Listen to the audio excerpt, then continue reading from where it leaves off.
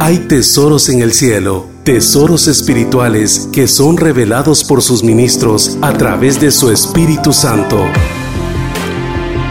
Y porque en Él están cuidadosamente ocultos todos los tesoros de la sabiduría y del conocimiento. Escucha este interesante tema del apóstol Mario Rivera, de Iglesia de Cristo, llamados a conquistar Oregón. El apóstol Pablo está dejando claro las razones por qué en algunos creyentes de aquella iglesia de Corintios no recibían los beneficios que lleva el participar de la mesa. Y entonces se explica de que hay algunos que están débiles, otros están enfermos y otros duermen. Pero si nosotros, hermano, aprendemos a discernir correctamente el cuerpo del Señor, pues tendremos los beneficios. Y Dios puede permitirnos, oigan esto, que si hay una enfermedad por otras razones, que no necesariamente sea una causa de disciplina del Señor, sino que sean enfermedades que llegan a través de lo genético, una herencia genética, o quizás, hermano, hoy por la cuestión del virus, que alguien esté padeciendo o haya quedado una secuencia de aquella infección, o quizás algún ambiente tóxico, un ambiente que tenga contaminación ambiental, o bien alguna comida o algún desequilibrio en la salud. De todo eso el Señor nos puede sanar. ¿Cuántos creen eso? Entonces, si nosotros discernimos correctamente el cuerpo del Señor, no cabe duda que nosotros podemos entrar a lo que yo he llamado la dimensión de los milagros. Es decir, que en este día yo quisiera platicar basado en lo que significa la mesa del Señor, que si ahora aplicamos los buenos principios del discernimiento, el que estaba débil recibe fuerza, el que estaba enfermo se sana, y el que estaba en decadencia o en una muerte espiritual resucita, recibe vida, hermano, se enciende en el fuego de Dios de nuevo. Denle palmas al Señor. Entonces el Señor me ha estado hablando de esto, de la dimensión de los milagros. Porque si vamos a entrar en un avivamiento y vamos a ser anunciado a través de los dones de profecía, yo creo con todo mi corazón que los profetas también pueden ser usados para anunciar que hay un tiempo de milagros para nosotros. ¿Cuántos lo creen eso? Hay un tiempo de milagros para nosotros. Y yo creo que este es un avivamiento que ha llegado a nosotros como iglesia, donde Dios nos va a permitir entrar en ese fluir. Aquí vamos a ver liberaciones, aunque ya las hemos visto por años, pero las vamos a ver también en otra dimensión. Vamos a ver sanidad, vamos a ver milagros, vamos a ver portentos, vamos a ver prodigios, vamos a ver todo aquello que el Señor, hermano, nos ha dejado, y que Él mismo, cuando vino a la tierra en su ministerio de 3 años y medio, eso fue lo que vino a activar a aquellos creyentes que recibían el mensaje del cual Él era portador. Amén. Ahora, es interesante ver que la Biblia dice que hay cosas que el Señor Jesús hizo, oigan esto, y que no fueron escritas, dice. La Biblia dice, el Evangelio de San Juan, vamos a leerlo en un momento, que cosas que el Señor hizo, donde se movió en esos poderes, y que no quedaron escritas, que si hubiesen quedado escritas, no alcanzarían los libros para poder detallar todo lo que nuestro Señor Jesucristo hizo. De tal manera que en la fe y por el Espíritu nosotros podemos fluir en aquellas cosas que Él hizo, y aunque no hayan quedado escritas. Oigan esto.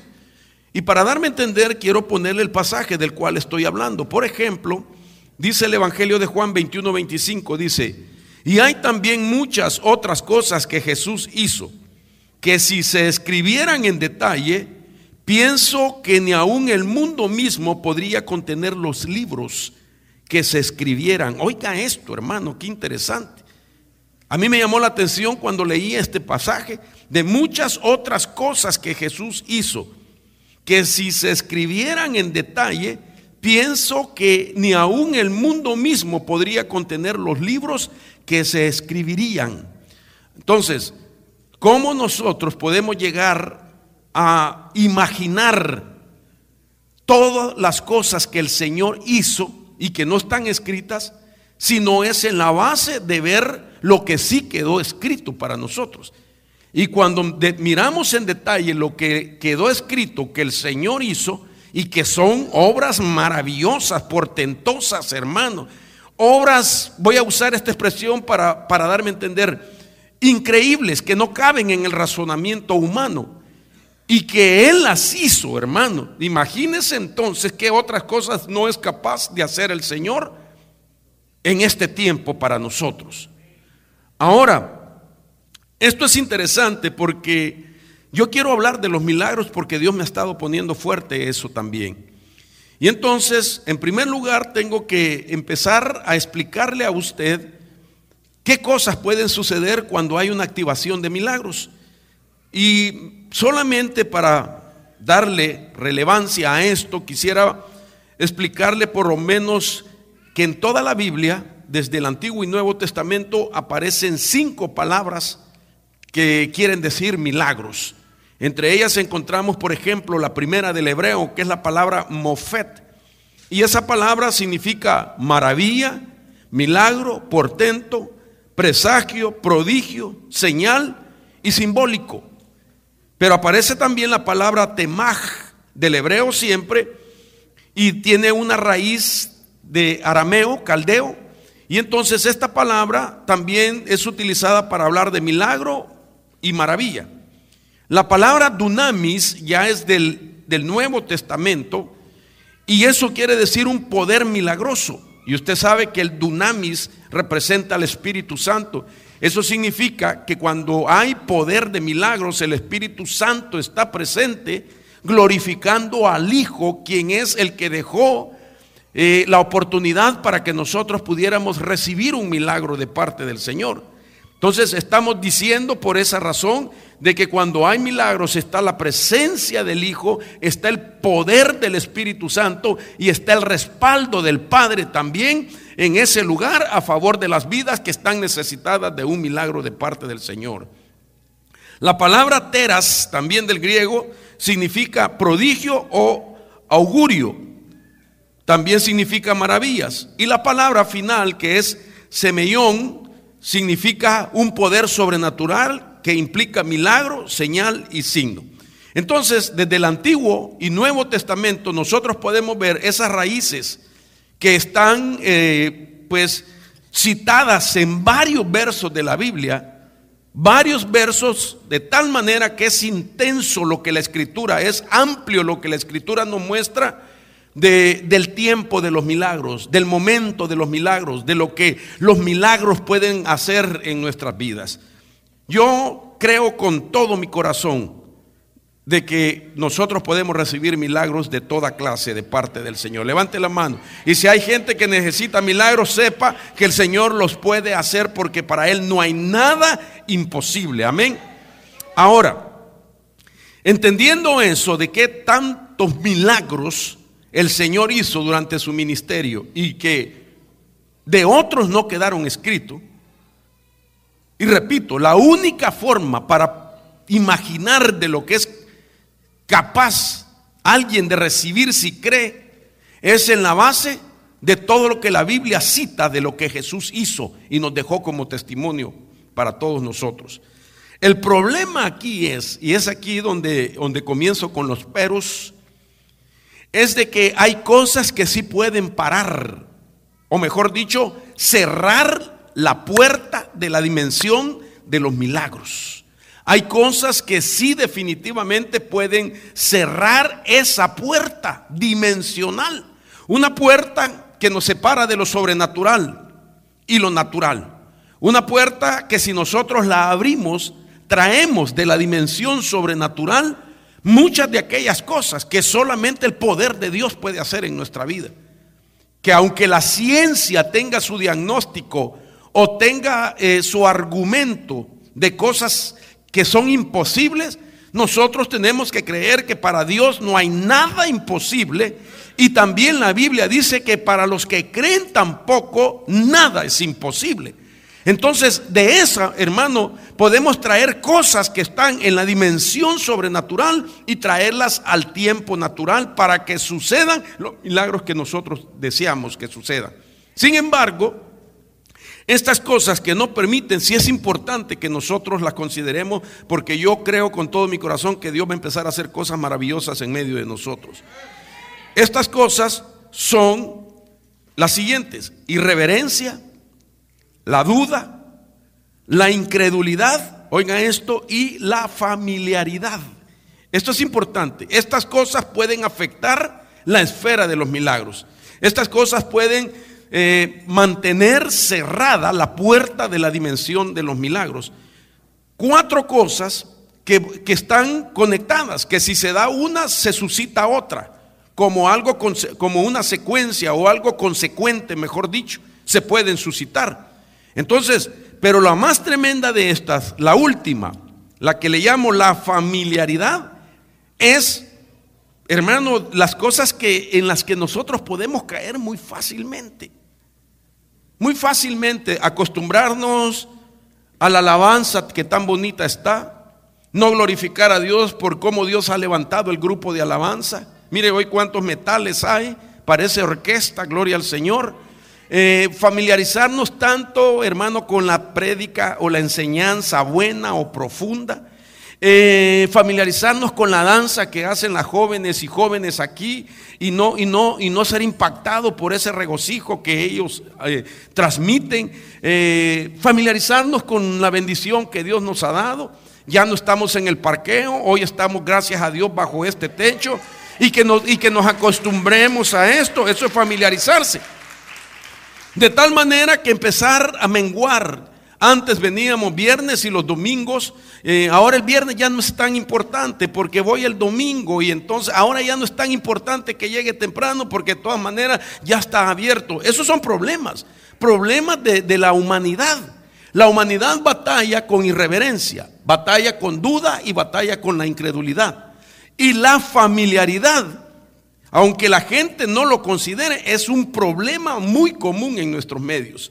Ahora, esto es importante porque veo yo en la Biblia una ciudad que cayó en esa familiaridad, y yo he venido mencionando durante varias semanas el problema de la familiaridad, pero yo quiero llevarlo al punto de vista psicológico primero, para entender qué es el fenómeno de la familiaridad, y luego entramos en detalle a la palabra.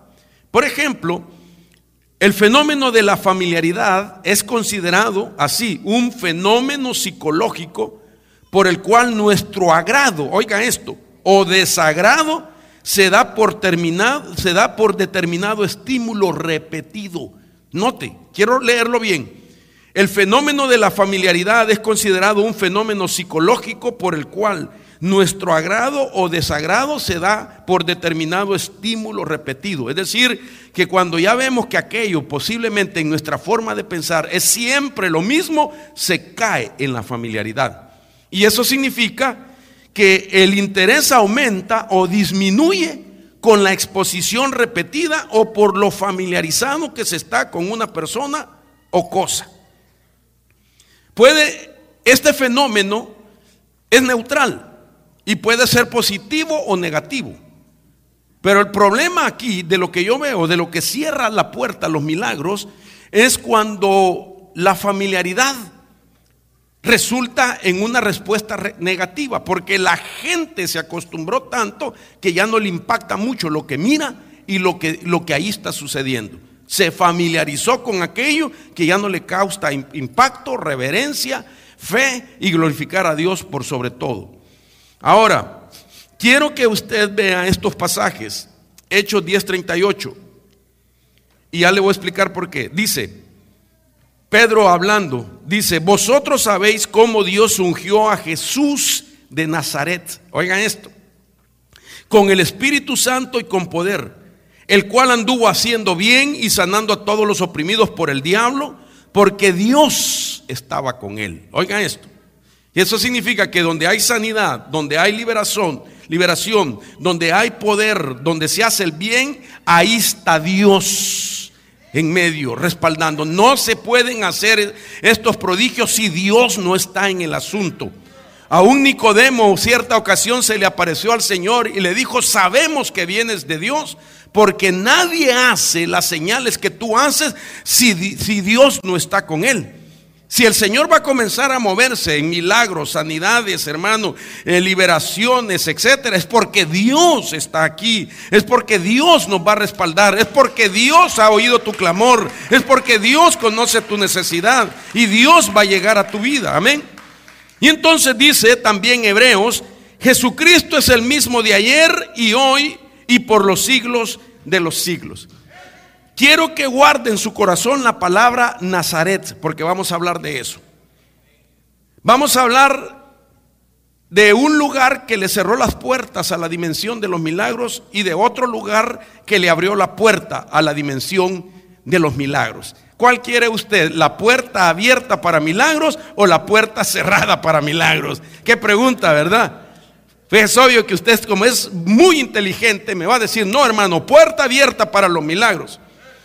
Sin embargo, tenemos que conocer de qué forma es que se le cierran la puerta a los milagros. Porque lógicamente decimos: no, yo quiero puerta abierta. Amén. En la lógica decimos: queremos puerta abierta. Pero muchas veces nuestras actitudes pueden cerrar esa puerta de los milagros. Ahora, a partir de aquí entonces quiero llevarlo a los lugares donde se dan milagros y a otros también donde no se dan. Y esto nos va a hacer reflexionar para que no nos pase o no vayamos por lo mismo nosotros, porque como usted dijo amén, yo igual también quiero milagros. Y entonces quiero hablar primeramente cómo es que se cierra la puerta a los milagros. Vamos a empezar en esta primera faceta y luego en la tarde, después en el segundo servicio, vamos a hablar de los lugares que le abren la puerta a la dimensión de los milagros. Ahora, quiero que venga a Lucas, al capítulo 4, verso 14. Dice la Biblia allí: Jesús, lleno de la fuerza del Espíritu, regresó a Galilea, y su fama se extendió por toda la región. Enseñaba en las sinagogas, y todo el mundo hablaba bien de él. Interesante, porque el verso 14 nos deja ver, y en el contexto, que aquí es donde el Señor comienza su ministerio.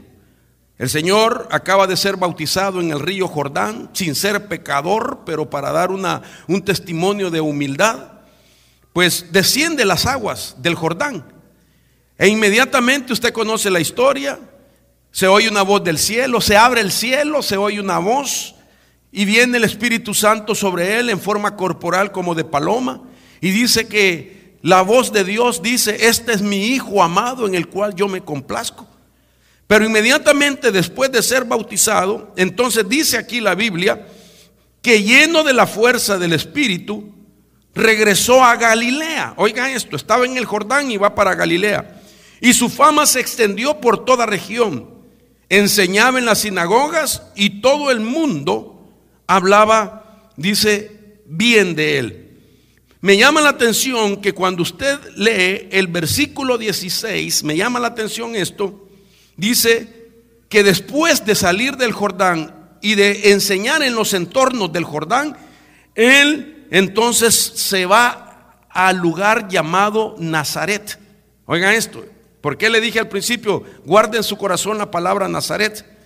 Porque dice la Escritura que llegó a Nazaret, donde se había criado.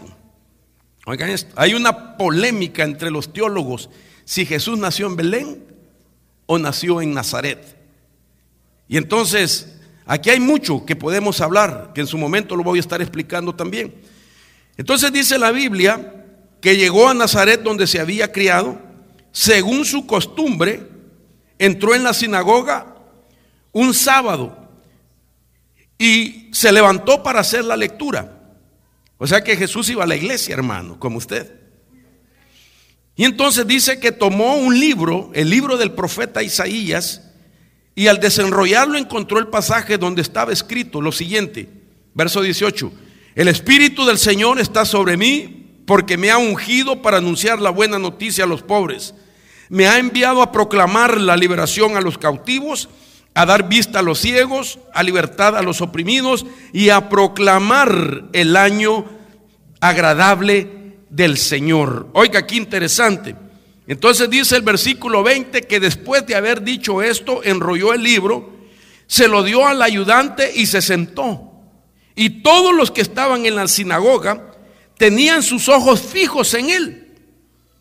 Y comenzando a decirles: hoy se ha cumplido ante ustedes esta profecía. Interesante, porque entonces Jesús abre un rollo y cita la porción que ellos conocían muy bien, porque eran tan religiosos, hermano, que se sabían de memoria, y que no es malo saberse de memoria las citas, pero ellos se caracterizaban por una religiosidad, la cual no les permitió ver que ciertamente de lo que Isaías profetizaba y de lo que ellos leían siempre, todos los años en las sinagogas, era de la persona de nuestro Señor. Por eso el Señor Jesús se cree que Él está en un periodo del tiempo del jubileo.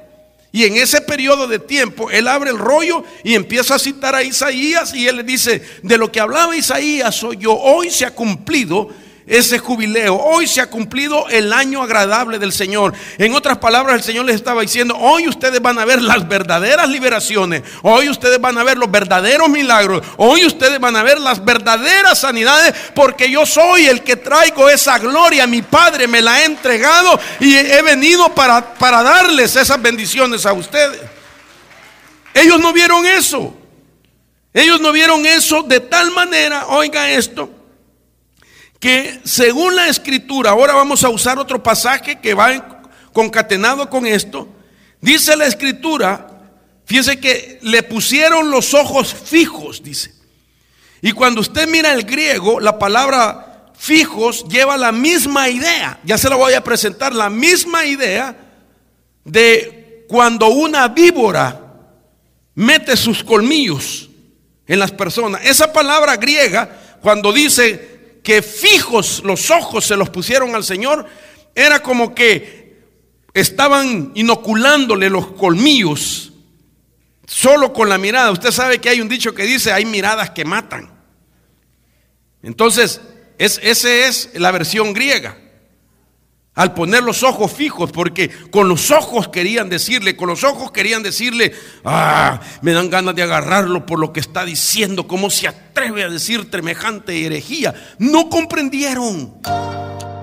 Los pastores Mario y Luz Rivera te invitan a conocer nuestro ministerio, Llamados a Conquistar, Oregón. Visítanos los días martes y viernes a las 7 p.m. y domingos a las 2:30 p.m. Nuestra iglesia está céntrica en la ciudad de Portland, Everton, Hillsboro, Tiger, Forest Grove, Cornelius, Woodburn y Salem. Para más información, puedes ingresar a nuestra página web www.llamadosaconquistar.org, en donde también puedes adquirir los libros de Guerra Espiritual y Desarrollo Integral escritos por nuestros pastores. Te invitamos a seguirnos a través de nuestras redes sociales en Facebook y YouTube como Llamados a Conquistar. Si deseas conocer más de nuestro ministerio, comunícate a los teléfonos 503-997-2409 o 503-690-4969. Te esperamos en Ministerio Llamados a Conquistar, Oregón.